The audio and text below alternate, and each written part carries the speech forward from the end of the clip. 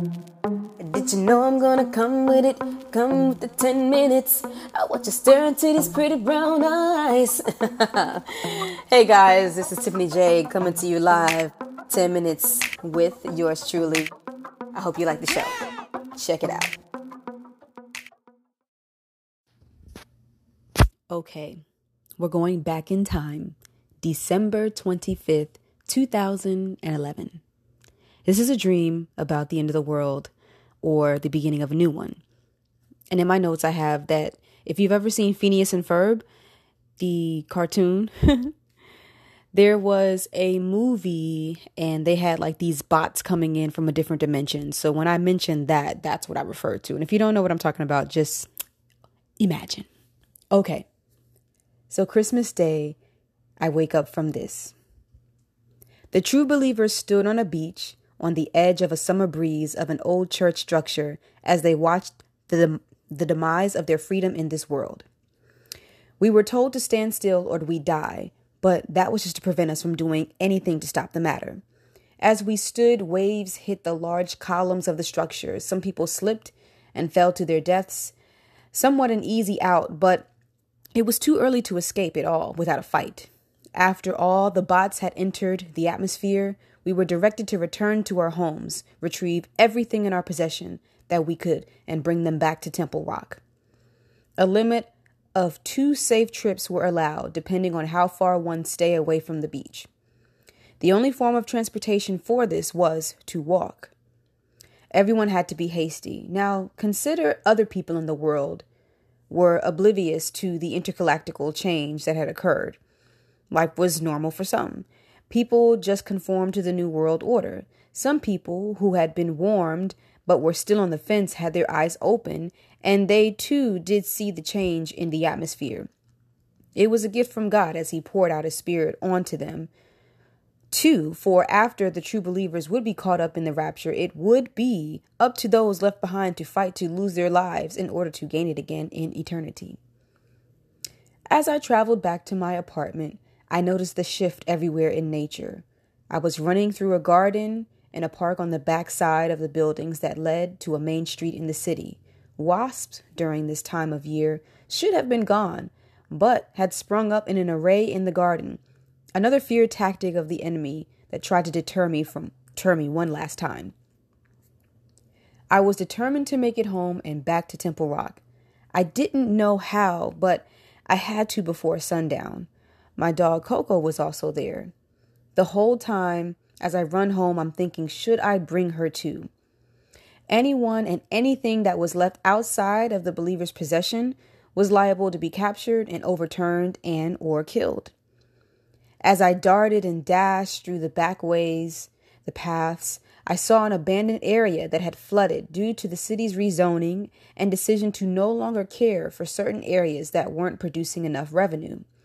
I thought of an old friend who at one point in time, she had obtained success and it was at her fingertips, but she got caught up with the wrong people and then our friendship diminished.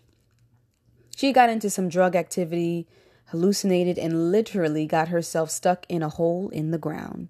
She was never able to get out of that hole. And as I ran, I thought about how she's still there now under the puddle as I passed. I thought to myself, this stuff is so real. I make it to my apartment, unnoticed, grab a few huge bags and my laptop.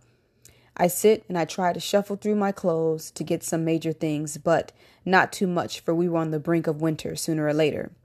Coco had just come to lick my face.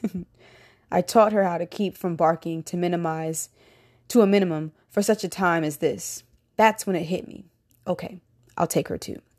Somehow, in addition, as I took my laptop, I saw my CDs, my music, my life, everything that I had worked for. Another fear tactic in the mind. Would I be willing to leave all of this behind? Sadly, but bravely, yes. As I gathered about 50 pounds of material, Coco and I were headed back to Temple Rock.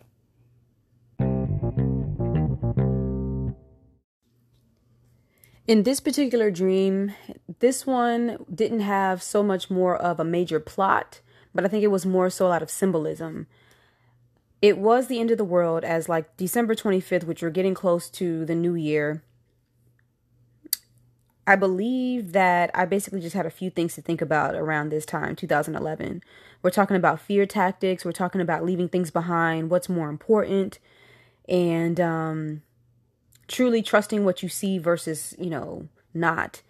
You have a situation where there's a lot of people that are conformed to the new world, whatever's going on. They have no idea that you have an opportunity to basically stay, or you can leave.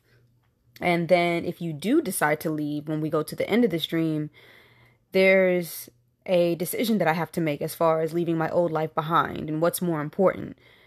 My notoriety as far as with my music and who I am as an individual in this world, or to leave it knowing that I'm going to gain something much better. So that was something to think about.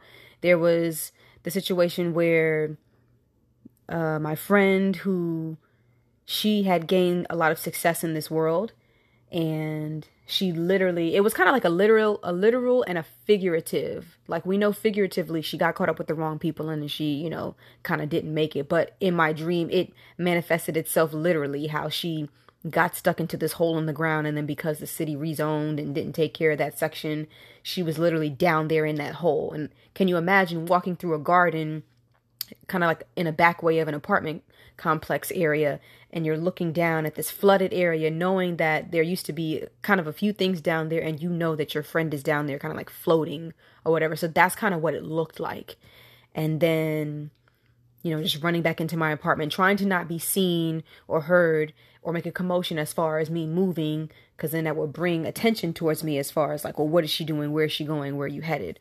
So yeah, with these dreams, I believe I want to, like, when I wake up, I immediately start to write them down. Sometimes they may take me 30 minutes. They may take me an hour or an hour and a half. I know the longest dream that I've had, it was about a good 4 or 5 pages, kind of like writing down on Google, just writing everything out, or typing rather. And what I want to do is, I'll let you guys take a listen to them and I'll post them here. I also want to keep some for myself. I also want to put them in a book. But I'm wondering if I should go back into these stories and then expand them. And I had recently, last night, I had watched, what was it, The Movies That Made Us. And the guy, I believe it's either the guy that made Home Alone. I think it's the guy that made Home Alone. He was, because I was watching that, I was watching the people who did Dirty Dancing, these 2 women.